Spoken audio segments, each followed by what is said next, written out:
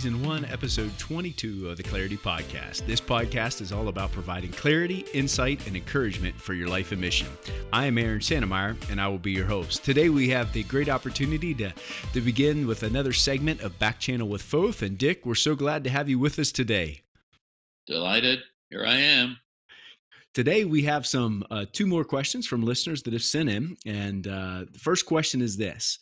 Part of your role in life has included investing in the spiritual and character development in a variety of walks of life and positions of influence in DC. What are some of your thoughts on how to succeed in investing in others in that kind of development and that kind of environment? I think when you're thinking about investing in leaders, for example, whatever town or whatever city you are in, just understand that leaders are lonely, not because they have to make decisions. I'm talking to leaders, right? I'm talking to people scattered around the globe who lead at some level. Leadership is not hard because you have to make decisions. Leadership is hard because you don't know who to trust. So if you were to think about your community or your arena and say, who are the people in this area who are conveners? And by that, I mean, if they called a meeting, people would come from across the disciplines or across the ethnicities or the religious purviews, they would come. If there's an opportunity to meet one of those persons, or to meet the person who has the ear of one of those persons. Because the person who has the ear, the chief of staff, just to use an example, they carry great weight as well. That person carries great weight. If there is a way to spend a little time and befriend a person, you can be a great source of help. Not for any utility to yourself, not for any benefit to yourself. This is not business networking where I'm meeting Aaron so I can really meet Fred Farkle. You know, I'm going through Aaron to get to Fred. It's not that. Yeah. It's the idea that Jesus says it this way. He talks about friendship this way, and there are two words for friend in the New Testament. One means colleague or partner, and that's the word that Jesus used with Judas in the garden. Friend, do what you have to do. But dearly loved is the other word. And Jesus in John 15 describes love in friendship terms. I always thought that friend was watered down love. But he says, no greater love has anyone than this, than one lays down one's life for one's friend. Well, that throws everything into a cocked hat. I mean, as they used to say, it's just the idea of friendship, especially if you're in leadership, is a real treasure. And so when you talk about influencing or discipling or nurturing, I would encourage you not to think in terms of dozens or even in terms of tens. Dawson Trotman was the founder of Navigators years ago after the Second World War. And a friend of his who was discipled, I put that in quotes, discipled by Dawson Trotman. And those of you who know the Navigators know they're really invested in scripture and scripture memorization. My friend asked him the question, how many people do you think you've discipled over the years? And at first he said, maybe 100. And then he said, no, maybe 25 and 8. And finally he said, probably 2 or 3. Wow. Probably 2 or 3. This is not, nurturing of others is not about numbers. It's about moments or seasons, going deep with a few. Friend in DC used to say, if you want to go around the world, go deep with a few. Leaders need someone to trust. And if you can be that person without an agenda for them, just have that person's agenda, trying to help them in their lives. I think that's the place to start. Wow. Good wisdom. And from someone who has experience, know it. I'm going to segue on. I'm going to add a question to that person's question. You talked about moments, those moments. Yes. How do you become keenly aware of those moments? You know, my friend Batterson that you've had on here, he says life is not a succession of minutes; it's a succession of moments. And um, I'm not sure that I've always known the moments at the moment. Hmm. Sometimes, well, you know this. You'll be in a situation and you'll walk out, and something has happened totally unexpected, and you look back, and somebody says, "Wow, that that was a moment." Yeah. Um, and I think that a moment is different than a minute in this regard. Hmm. That when it is infused with meaning, that is somehow connected to the eternal. Hmm. Uh, that has that has such gravitas and such merit that um, we just need to be aware of it. And sometimes it's just really a momentary conversation. It Yeah. could be it could be one sentence. Yeah. And so for us to be open to the work of the Holy Spirit in our lives so we don't miss the meaning, uh, that's powerful. I was in Washington at the Washington D.C. and went to see a three-star general at the Pentagon one time, and folks need to understand. I'm a kid from East Oakland, California. My military experience is one semester of Air Force ROTC at Cal Berkeley, which is like a philosophy class. That doesn't even count. But I'm with this three-star, and these people live their lives in 15-minute increments when they're at that Yeah. leadership level.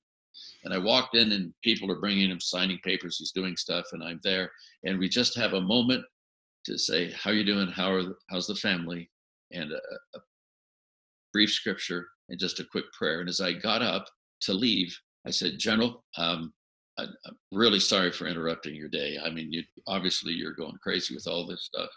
And he said, "Dick, just hold that thought right there. You need to understand that this has been the most important 15 minutes of my week." Hmm. And at that, you're supposed to snap to attention, salute, and say, "Yes, sir. Yeah. I respect that." So Yeah. Yeah. Good. Good, good, good, good stuff. Second question. You have ministered successfully for many years. What are some keys to serving effectively in ministry without burning out? well, for starters, I think I know what it's like to burn out. I think at the end of my presidency at Bethany College, 14 years, I was burned out. I was too proud to call it that. I said, "Well, I'm just tired." Yeah.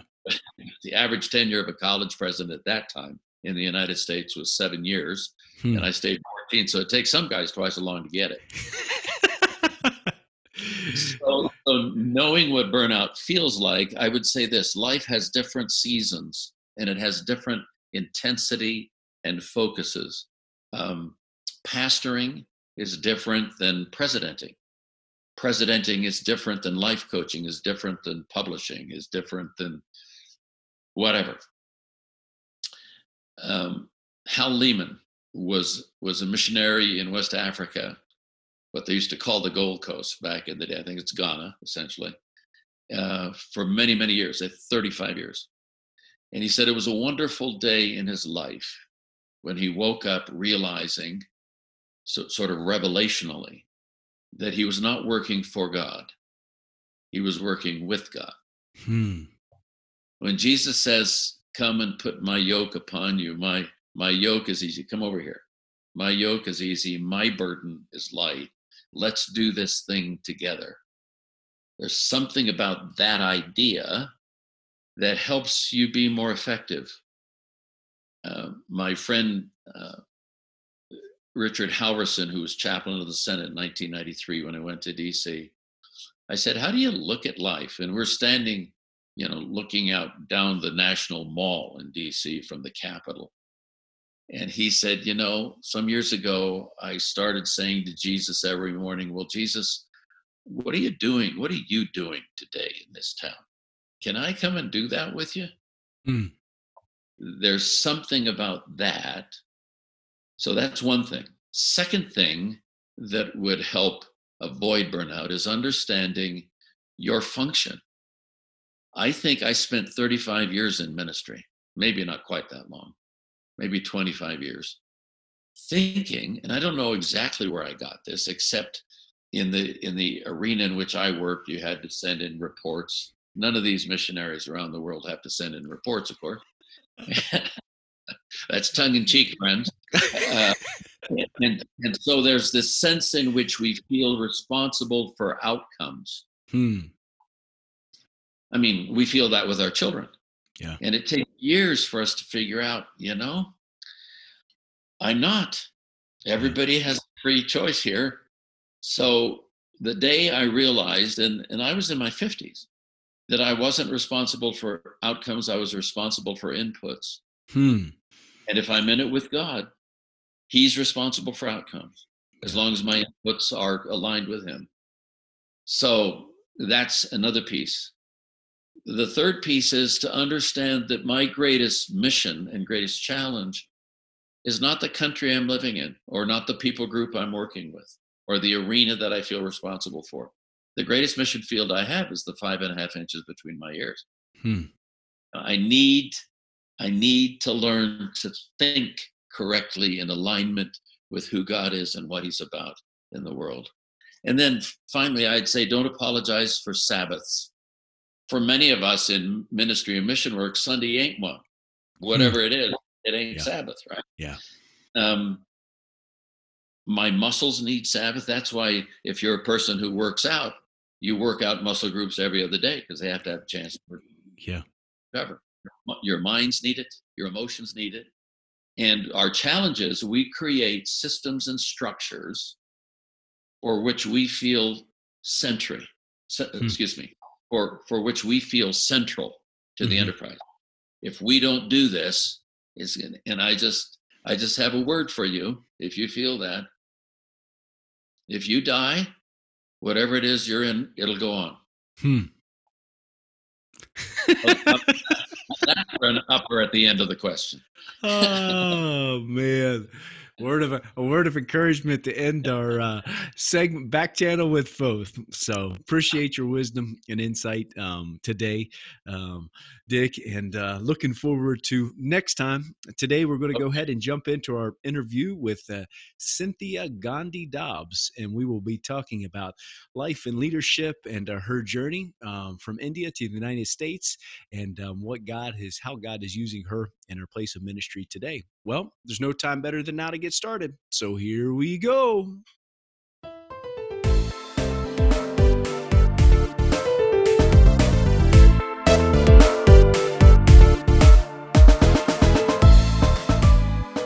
Well, it's so exciting today to be on the Clarity Podcast with a special guest that comes highly recommended. And we've got a few minutes to chat before we started. We're here today with Cynthia Gandhi Dobbs. And we just got to know each other through Facebook and Messenger. And as I said, she's been recommended. And we're going to talk today, just have a transparent conversation. Cynthia, will you go ahead and share a little bit about yourself with the audience for those that might not know you? Sure. Thank you, Aaron. So, as you may have picked up from the middle name, I am originally from India. I grew up in South India. I was born there and kind of hobbled all over India because of my parents' work. They were both working in the law field. My dad was a diplomat, and that's really what brought me to the United States. So, about the time I was ready to go to college, he was appointed as a legal ambassador for India to the UN. And so we ended up in New York, where at church I met a Chi Alpha missionary who was trying to start Chi Alpha, and we became friends.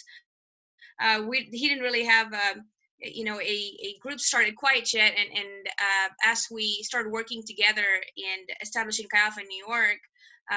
That's actually my husband right now. We met, we fell in love, we got together, and now I'm doing Chi Alpha for life. I did not think this would be the path for life, but this Yeah. is kind of how the Lord has directed my path. So yeah, I grew up thinking that I would be someone who worked in the medical field, maybe as a researcher in biochemistry, or maybe someone that worked on an oncology ward, because I had this Mm, great ambition to vanquish cancer. That was yeah. one of the most pivotal experiences in my life, was losing my mom when I was 12 years old in India. And Mm, I was born into a family of faith. And my mom was the one that taught me about Jesus. And she was kind of this Pentecostal, fire breathing, woman of Yeah. God, and you could just really, when my mom prayed and she opened her mouth, you can kind of feel heaven open up in the presence of God, this in a place. And I wanted to know that God. That's how I got to experience God for the first time in my life. And so when she passed away, it just kind of brought up all these question marks and doubts, and the problem of pain and doubts on whether God is good or evil that we maybe wrestle at later times in our life happened for me at a very young age. And God proved to be faithful while I wrestled with all Yeah. of those things, and continued just his extravagant pursuit of me, and made Yeah. it known, hey, I've marked you to be a missionary, and that's what I want you to do with life. So yeah, here we are. Amazing. Amazing. And so you talked about the impact that your mom had on your life. Did in walking through that time of questions you had for God, is God good? Why did this happen? Did that help you in the transition when you said that you felt that you were going to be a doctor or biochemistry or whatever your major was, and then when you heard God calling you, did that help you make that other transition because you had already wrestled with those things early in life? Yes, in a way, and no. I think, you know, us human beings, or specifically me, we're very obstinate creatures. God could tell you something in multiple different ways, and you're just like trying to do the least amount possible to get away with, like, okay, this is obedience. You know what I mean? But he's so gracious in the sense that he didn't just show all of his plans immediately over one vision or one prophetic word. It was just a slow revelation of the direction. Because I honestly think if he had shown me everything at the beginning, I would have probably done the Jonah thing and ran in the opposite Yeah. direction. And Yeah. still sometimes I just look at the task at hand and just the calling, and it kind of scares the living daylights out of me, because it's the same Jesus who takes that powerful gospel and puts it in the hand of fishermen. And I know that Yeah. that gospel is in my hands, and it just humbles me enormously, going, wow, God, me, I can't believe you would choose me. How is anyone even possibly qualified to do what we do, you Yeah. know? Um, Yeah. so it was a slow process, but one thing I've kind of realized with the Lord is, we're talking about clarity over here. Understanding doesn't always come at the beginning of obedience, it comes at the end of obedience. So Hmm. many times when God is asking us to follow him in a certain way, he doesn't really give the whole map or the pathway to the Mhm. follow. Some people he does, I think some people, visionaries that I've met sometimes, would just tell me about how God has shown them which mountain to take, and what route to take. And the way the Holy Spirit speaks to me, he says, okay, Cynthia, put your left shoe on, that's it Yeah. for today. and Yeah. and and I think it's because it's really protective in his direction of us, because he knows our personalities and how we're going to react to instructions. And with me, Mm. for sure, I think it was a slow revelation, and to the transitions in ministry. Yeah. And where do you find the courage then to make those? Because you said it's easy, I think, in obedience. I had a friend tell me one time, he said, if you have to understand it all, it's really not obedience. It's you logically understanding it and getting to that point. So the obedience, but a lot of times for me, honestly, having to have the obedience takes courage. Where do you find that source of strength and courage to follow God and to make those, as you said, from India to New York, New York to Oklahoma? How did you find the courage to make those, to follow God in obedience when you couldn't see the end? I think one is definitely my mom's example, because all the way to her dying breath, there was just this faith that was unshakable, that no matter what happens, God's God and he is good. And Yeah. just in the face of adversity, obeying, like even in acting counterculturally, and she was a judge in India, and where there was corruption Mhm. rife around her, she would refuse to participate in it, and stand up as a woman in India too, against these societal forces that were pushing back on her. And it was mostly, all that courage came when she got on her knees. I was kind of observing this Yeah. as a young child, and not in a way, there was no compromise. There was no going back, because she was more afraid of breaking God's heart than she was of sin. That's kind of where, and I didn't Mm. realize this. It's all just like me growing up and thinking back over her life, and how she lived, and wondering, why would someone behave that way. And it's really that, it was just that strong relationship with Jesus, that intimacy with God, that gave her courage, to walk through the hard Yeah. things. But also in my own life, I've just noticed, God is so faithful. I mean, it is unbelievable how God can take like our tiny begrudging obedience and then make something out of it. It just blows my mind how God takes just that, the little bit that we know and we hear, that whole obedience that even comes from a reluctant heart. He can take that, and he doesn't waste any of our experiences, even stuff that we decide we're going to go pursue in an opposite direction of what his direction for us is. He somehow takes those things and uses it in our life, and doesn't put any of our pain to waste. He doesn't put any of our experience to waste. He doesn't waste any of our time.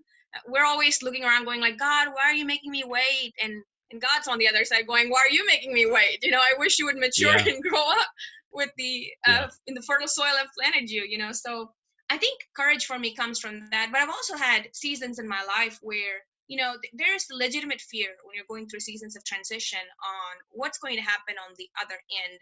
And for me, at least, I've noticed 90% of the time those are identity issues. We start wondering, Hmm. am I going to be the same person on the other side? Am I going to have, for lack of a better term, the influence that I had in the previous season? Or am I going to have better influence than I had in the previous season?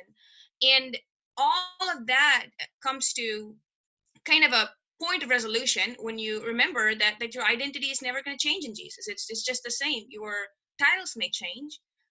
All Yeah. leadership is temporary, and so it Yeah. may change, but who you are to God as his son or his daughter never changes. So why should we be so anxious about the transitions? It's not really a transition if you think about it. It's a slow walk in the garden with your father, and what could really go Yeah. wrong? You know what I mean? So Yeah. those That's types of good. thoughts maybe kind of help.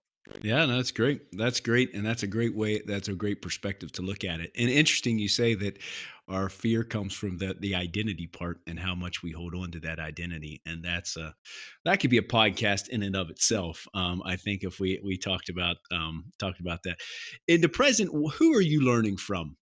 You're leading in Chi Alpha, and you're in the what areas are you learning and growing in your personal leadership development? That's a really good question. And honestly, I have like this hodgepodge group of people that I learn from. Some of them have been gone for decades, and they are in glory.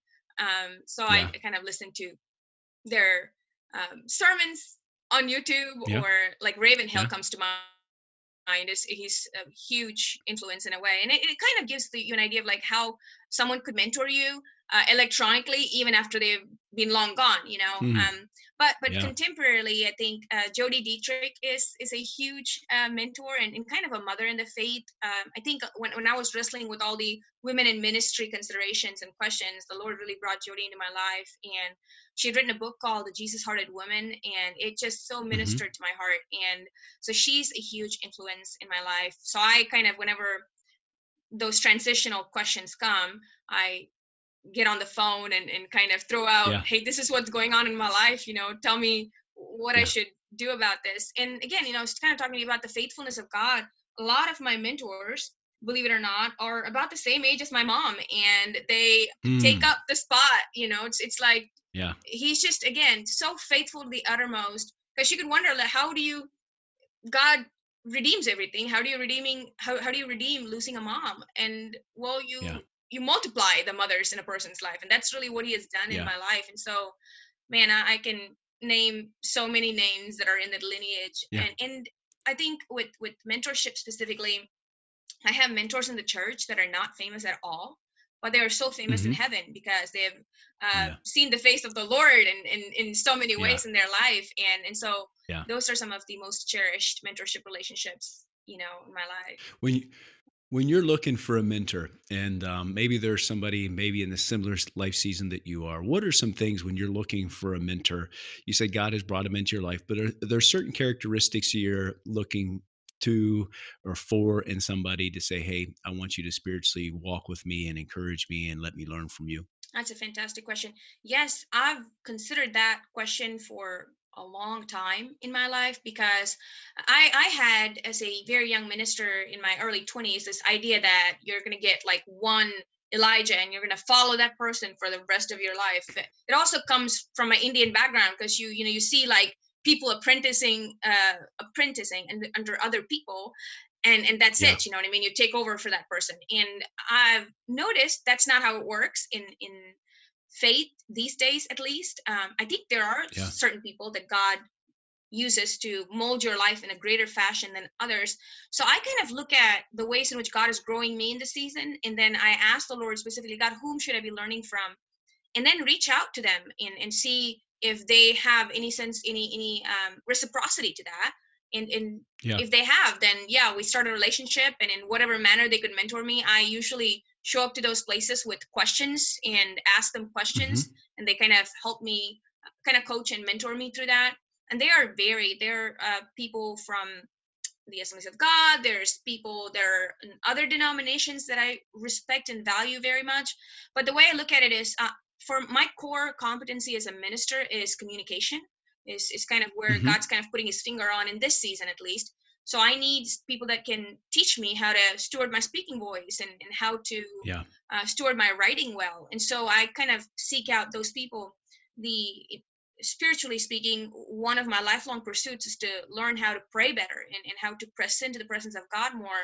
So I lean towards trying to find those whose prayer life is vibrant, and who have prayed over me or have spoken prophetically over me, and there's already a resonance there where God has drawn me to their attention. And I take note of those things. When God brings you to someone's attention, it's for a purpose. And so kind of begin a process of questioning, how did you get to be the way you are in prayer?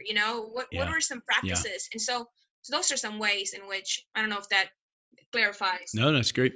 No, that's great. And so you're leading in Chi Alpha, you and your husband. So then you're getting your cup full or filled from a mentor, and then I assume you're pouring that cup out then into the people you're leading. Is that correct? So true. Yes, absolutely. Yeah. And so what excites you as you look at the generation? I'm 43. I'm telling you how old I am. And there's the distance between me and that generation is growing. And so what excites you as you minister and work and lead and mentor the college age generation? What excites you about that generation? Oh, wow. I mean, so many things excite me about this generation. But honestly, from heaven's perspective, I almost feel like God has been waiting for a generation such as this, because we look at Hmm. them, and we sometimes devalue them because of certain attributes of this generation. But as always, our greatest weaknesses are also our greatest strengths. This is a generation that is not, that doesn't put value in buying houses or settling down. They're kind of Hmm. unhooked in a way, so they are more mobile. So Hmm. previous generations, maybe we'd have to talk to them about laying down that ambition of getting married, and having a family, and buying a home. And that's not the case with this generation. They are so mobile. Jesus calls them, the minute they make the decision to when they actually get on the field is such a narrow window. Yeah. They are extravagant in their love for the people around them. They have this sense of the global community a lot greater than previous generations before. It's not just me and myself, but just that idea that they, as a person, can change society is in this Hmm. generation. So, my goodness, I just think of them, and I just see the opportunity God has given us in this generation. I truly think that they will be the generation that sees this next great awakening and will bring it home. So I have great hope for Yeah, them. that's awesome. Yeah. That's awesome. And so, what are a few things that you're trying to model as you lead? What are a few things you're trying to model for that generation as they're looking up to you spiritually, and you're mentoring and coaching and walking through them through life and ministry as you minister to them? What are a few things that you're trying to model to them? I think a big one is just being intimate with Jesus, and there are no shortcuts to that. It's just your journey, and how much responsibility you take for your walk with the Lord. And I think sometimes, because of skill or talent, it is easy for us to prematurely launch someone out into ministry who has not Hmm. formed that core competency of being in love with the Lord. I think that Hmm. is a big place that would be a good one to model to our students. That's one. And with our students who are women specifically, just the courage to say yes to Jesus, whether you get opportunities or not, and then sort that out later, but say yes to Jesus first, because if he called you, he's got a plan, and when the right time comes, he will put you in the places that he needs to put you in, but say yes to Jesus first. And so Yeah. not being reluctant yes sayers to the Lord, but being enthusiastic yes sayers to the Lord.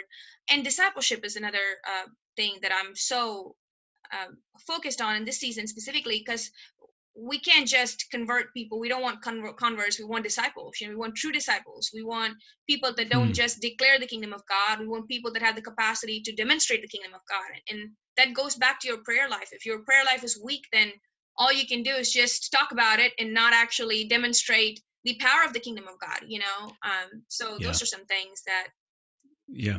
like, And so, just to go back, you talked about launching people, seeing people's giftings and talents, and maybe them launching into ministry, maybe prematurely before they have that intimacy with Jesus. Are there certain things? How do you not measure that, but what's some signs that you see it will look for? Because I've seen that myself, people that would launch out into ministry and then it ends up not not so well for them and their family, and the ripples effect are large. So is there certain things you look for as you're seeing and balancing that skills and talents with that maybe that spiritual gifting or that spiritual maturity? yeah. So the way I look at discipleship, it's really spiritual parenting.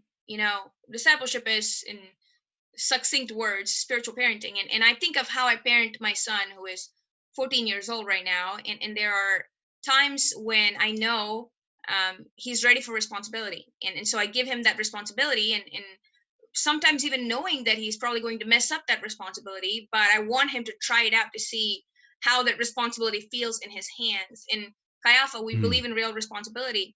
It's important for a person to have that in their hand and see if they are able to do that or not.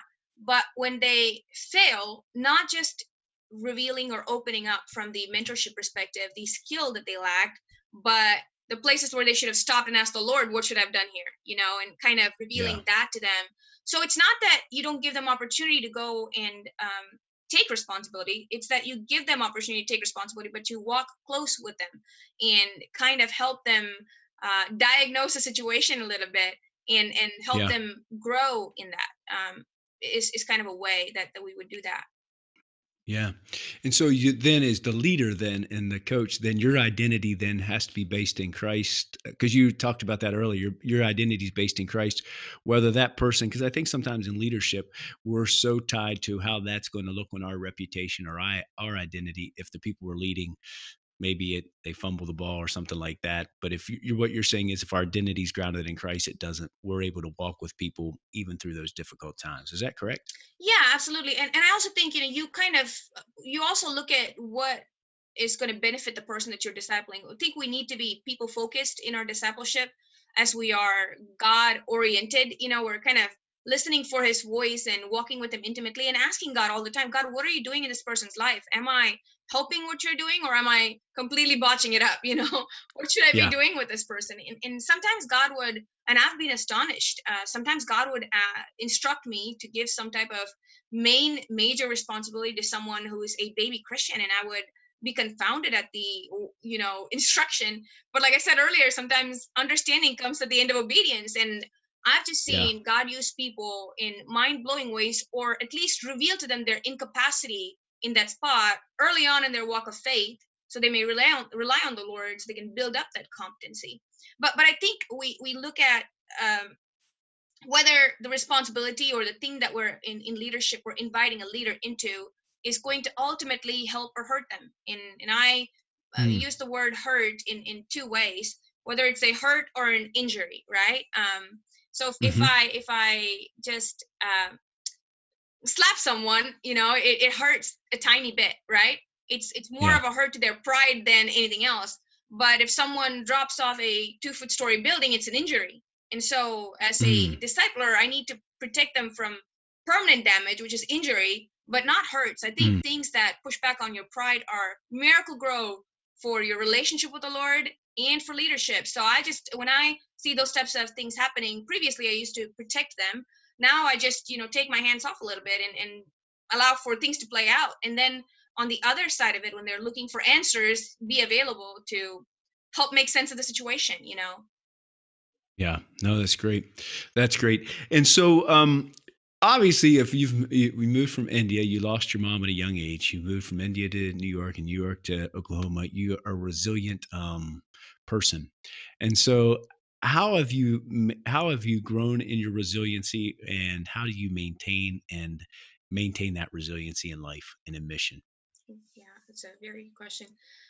I think there's scriptures that definitely come to mind when I think of resiliency.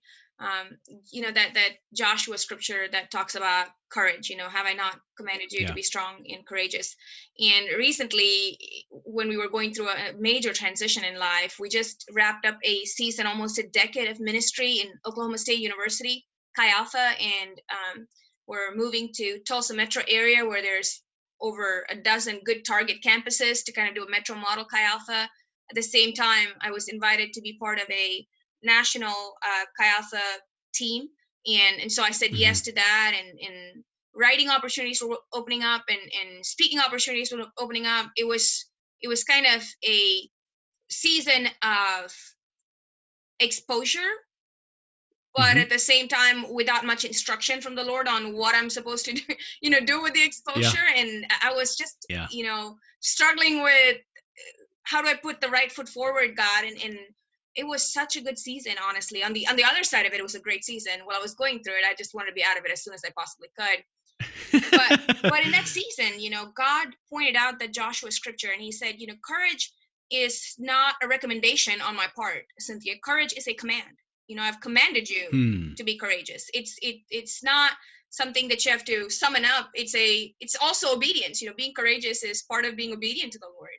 And Yeah. when I had that epiphany, I just kind of, even if I'm taking trembling, shaky steps towards things that God has assigned for me to do, I have a responsibility to be courageous because that's part of his command towards me. So I think that is one Yeah. thing that helps have strength as a Christian leader, because we're not looking at the next best thing or what the world is chasing or the best marketing advice or the best health advice from the Yeah. those fields. We're looking for all of these advice from our God, and he says so Yeah. much about resiliency in scripture. So I pick up those scriptures that are instructional words from him to me, that Mm. tell me in that season on what I'm supposed to be doing to maintain my resiliency, and I just memorize those scriptures and keep them in front of me all the time. So that's That one way that's awesome. in which That's I do awesome. that. Another thing is being real with people that are around you when you're vulnerable with people that are around you. Hmm. I don't think that circle needs to be so huge that all of your Facebook feed needs to know everything that's going on with you. But those trusted people that are mentors that pray for you, your prayer team, the team that surrounds you in prayer, for them to know if you're struggling with a place where you feel like you're going to fall apart, to let them know this is what's going on with me, and allowing them an opportunity to pray over you and kind of help you gather up the pieces is important. I think in even in this pandemic that we're noticing with the COVID pandemic that's going on in our world right now, the greater pandemic is actually the pandemic of panic. It's not Mm. necessarily there's of course legitimately viruses going around, but just the way in which our mind has attached itself to the um, fallout from that whole Yeah. thing, and we choose what we set our mind on, and we need to cast all imaginations aside and set it on what Jesus Yeah. says is true about our circumstance. And all of those things, just guarding your mind against those things is so important. And trusting the Yeah. Lord, and not just using Bible verses as trite, here's a piece of candy to people, but truly Right. the living word that has the capacity to give me life and give me strength and imbue steel in my bones so I can set my Yeah. face like flint against any opposition, because God said, that's what gives us courage Yeah. as Christians. It's not what I said or you said, but God said, so I've got to do this Exactly. anyway. Exactly. Yeah. No, that's great. How did circling back? How did you talked about sharing with people you trust? How have you learned to find people that you trust, and how do you know if you can trust them? Because I think that's some of the concern of vulnerability is that if I'm vulnerable with maybe somebody I can't trust, and specifically my experience has been, sometimes men in leadership, they could, there seems to be two standards, and I'm not for that, obviously, but sometimes if women are vulnerable, it can almost be used against them if they're vulnerable in leadership versus men. We kind of seem to cover it up. Have you found that? And how do you find the people that you can trust? I go back to that mentorship question. If there's a group of people that are on your side, that have been established as people that are on your side, it's a safe group to share almost anything with. And Yeah. there's also wisdom in the way you trust people with information. You can start out by giving them small amount of information on what's going on with you and see how they respond to that and how that trust was Hmm. kept. But the only way to Hmm. establish trust is to give it to someone. It's and Yeah. then see what they do with it. And if they Yeah. keep trust, then they are trustworthy, and then you can give them more Yeah. trust. I think that's one thing. And Yeah. sometimes in my prayer time, when I'm struggling with something hard, I just ask the Lord, God, who can help me? Which one of your sons or daughters do you have wisdom positioned for this? Who do I go talk to? Yeah. Give me some person I can go speak with, that would guide me in this. Yeah. And the Holy Spirit's so faithful. He just like would pop someone in your mind, and you haven't spoken to them in 200 years. And sure enough, the day you text them is the day that they're ready to give you a word, and it's amazing how he Yeah. works. So kind Yeah. of following the Lord in even that type of mentorship. And I think we have to overcome some of our insecurities. One thing I have noticed about the kingdom of God that is that it's a team sport. It's not an individual sport. None of us are going to succeed. It's a relay race. I'm going to do my part during my time and hopefully hand the torch on to someone else that's going to carry it out all the way to kingdom come. So we are so interdependent on the body, and Hmm. we have to trust the body. Like, this is our people. We've got to trust one another, Yeah. So asking God to reveal those people that are trustworthy before us, and then sharing it with them, That's good. That's good. That's good. What advice would you give to female leaders? And you talked about you went through this season recently where, at this exposure where it just seemed like opportunities were coming at you right and left, and you had a lot of opportunities. What advice would you give to maybe a female leader or any leader that feel like they're in a season where it's not exposure, and they feel like they're working for God, and no one's noticing, and they're really struggling? Do you have any advice or wisdom for somebody maybe that's in that season of life? Yeah. Well, our assumption that nobody is noticing is extremely incorrect. Someone is noticing all the Hmm. time, Hmm. and that's the only one that should notice. And so, and Yeah. that is really the revelation that I had when I was in my season of nobody's noticing what I'm doing. And man, it's Yeah. so hard. Well, talking about trust, I'll be candid here. In a previous ministry assignment, not where I'm at right now, I was Right. kind of the only female staffer, Hmm. and I was very reluctant to accept God's calling in, Hmm. in the communication arena in my life. It wasn't what I thought I would be doing. I was more academic, and so I thought the way I would be a missionary is to come and serve with you in Madagascar Yeah. for a week, and help figure out how to run some drug trials for Yeah. some arcane fungal disease. You know what I mean? And That's right. the way God called me was not even, he didn't even tell me first that, hey, I'm going to call you to be a communicator. He said that to my husband. And then when he Yeah. shared it with me, I was a very reluctant adopter of that. I usually am. When Hmm. God says something, I'm like, okay, is that you? Or is that just the bad cheeseburger I ate yesterday? Just kind of think about it that Yeah. way. But once I got a hold of what it was, I was like a dog with a bone. I wanted to make it happen. I was like, Hmm. okay, whatever he says. So I took that, I obeyed God, but I took obedience to a different level that would more fan the flames of pride than really stay in the lane of what God asked me to do. I've been recently reading Daniel and kind of going through just a little bit at a time, just to kind of immerse myself in that portion of scripture. And I noticed something about Nebuchadnezzar. He makes that giant idol, and I got to wondering, where did you get the idea to put this enormous idol in the middle of Dura in Babylon? Like, that doesn't make any sense. Like, Yeah. where did you have that idea? In the previous scriptures, he of course sees a vision or a dream of this huge statue that has multiple different materials in it, gold, bronze, iron, clay, so on and so forth. Right. And when Daniel interprets that dream for Nebuchadnezzar, he tells him that Nebuchadnezzar, the king, is the head made out of gold. And there's all this interpretation that comes along with it. Fast forward a decade later or so, he's here building this idol out of gold. So it's that prophetic word that God had given him is what promoted him to idol worship in a way. You know what I mean? And he took that word that, hey, you are that gold head, and he kind of wanted to see it in front of him, and it wasn't happening soon enough or in the way that he thought it would. So he planted himself an idol. That is a huge mistake I saw myself making as a young minister, and I see other ministers making that when we see God not moving, we want to go erect our own idols in the plain of Dura, and God can't bless that. It's just not possible. He cannot bless self-elevation or self-promotion. And there is no two ways about it. He just can't bless it. And those were lessons learned painfully in that season of my life, where I was in a cohort of men leaders, and I was the only female leader. And while I was being promoted academically and I was pursuing my PhD, it's a story for another day, during that time in biochemistry, and I was being promoted academically and being noticed for my communication skills academically. But on the flip side, in the church, that was not the case.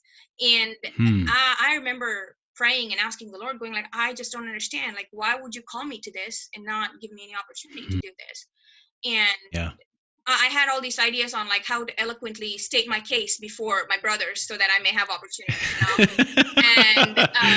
And I would never forget this day. There was a time when during my prayer time, I was just crying my heart out to the Lord. And he just said, Cynthia, I've called you to tell people about me. You've got two options. You can go tell people about your right to minister, or you can go tell people about me, but you can't do both. And wow, that's a good word. I just sat there and I said, wow, okay.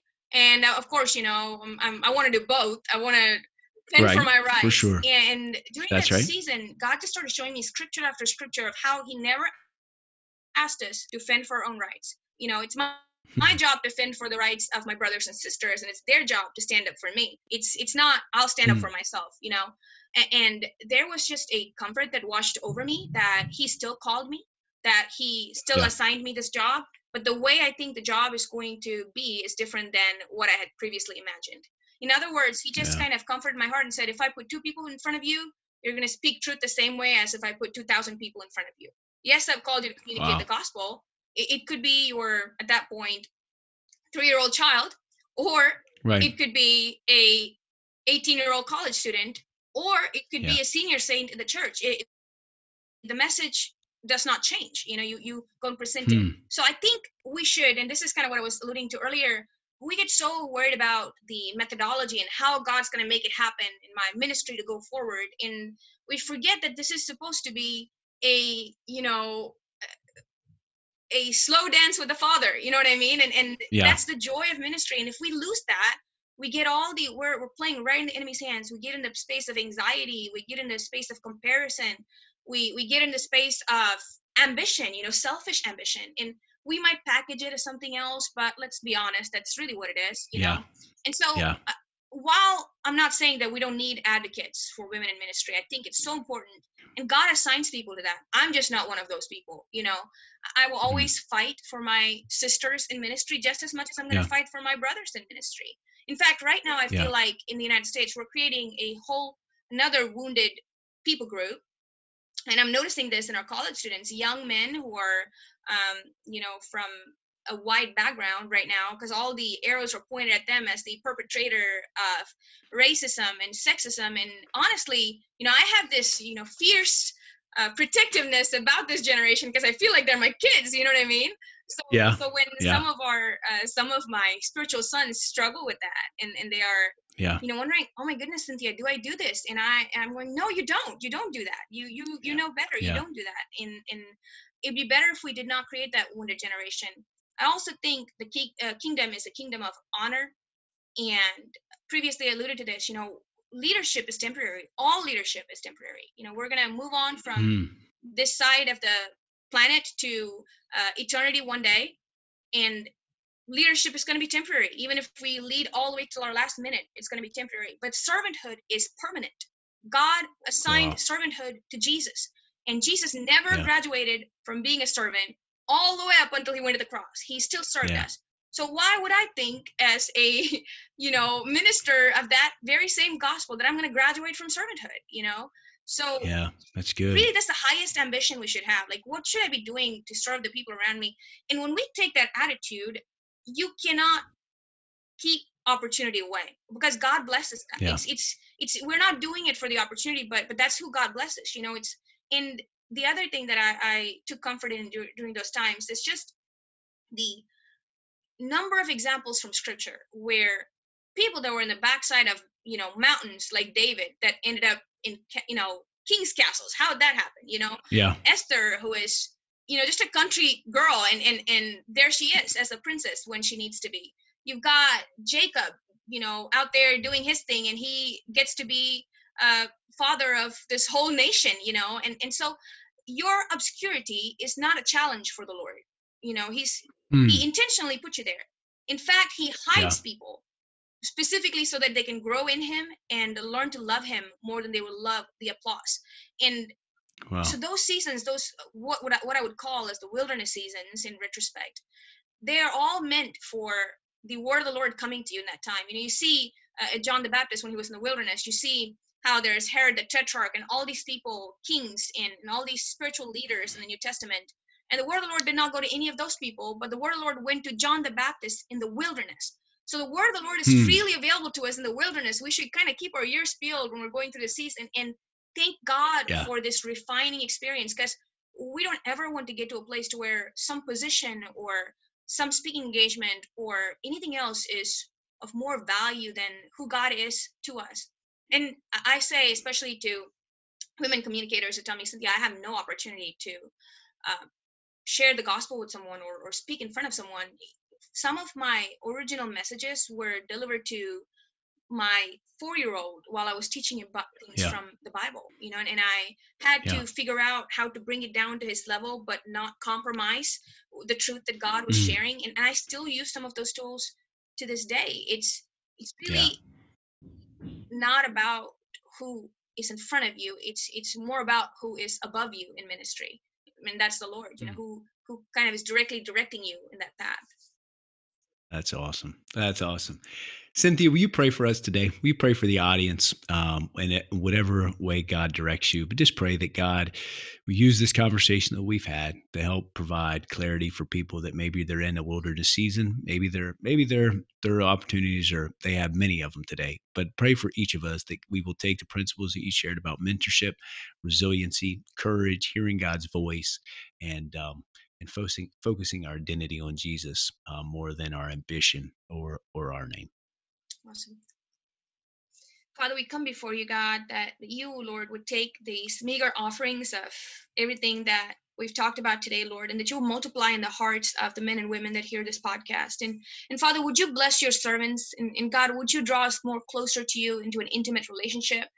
God, I also pray, God, that you allow for us to grow in you in greater ways than we have ever grown before. And God, thank you for giving this powerful gospel to simple people like me, and letting me loose in the world with this. And God, we're so thankful for all of the mercy and goodness that goes before us, even in the preparation, Lord, of our calling. And God, I specifically pray for the moms of young children right now that are sitting at homes that have the call of God just burning in their hearts, but are unable to do anything with it, or seemingly unable to do anything with it. And God, would you come to them, Lord, in the quiet times, or even in the middle of the busyness, Jesus, and craft a path before them, God. Let them see, Lord, that you are a God who honors obedience. And Father, as they are discipling their first disciples, their own children, Jesus, just pray, God, that they will be able to see that map in front of them, Lord, that path that you're creating for their ministry and for their life. God, I pray for fruitfulness, God. And I pray, God, that you will allow for us to abide in you so close, Jesus, that we bear more fruit than any other season in our lives in this season.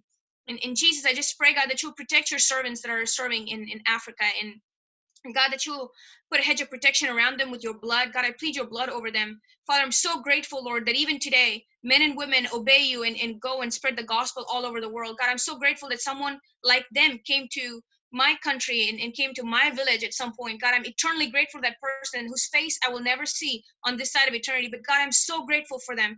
Father, I just pray, God, that those missionaries that are hearing this podcast, that are listening to this in obscure places, will remember that they are doing this for your renown, Jesus, that one day in heaven they will meet, even if today seems fruitless, God, one day in heaven they will meet the people that are fruit of their ministry. Because they're faithfully sowing, even with tears in the season, God, that you will give them an increase. God, I bless them in your name. Lord, that let every word that we spoke together today that is of you stay in their hearts, and all other words fall away. We love you, Jesus. In Jesus'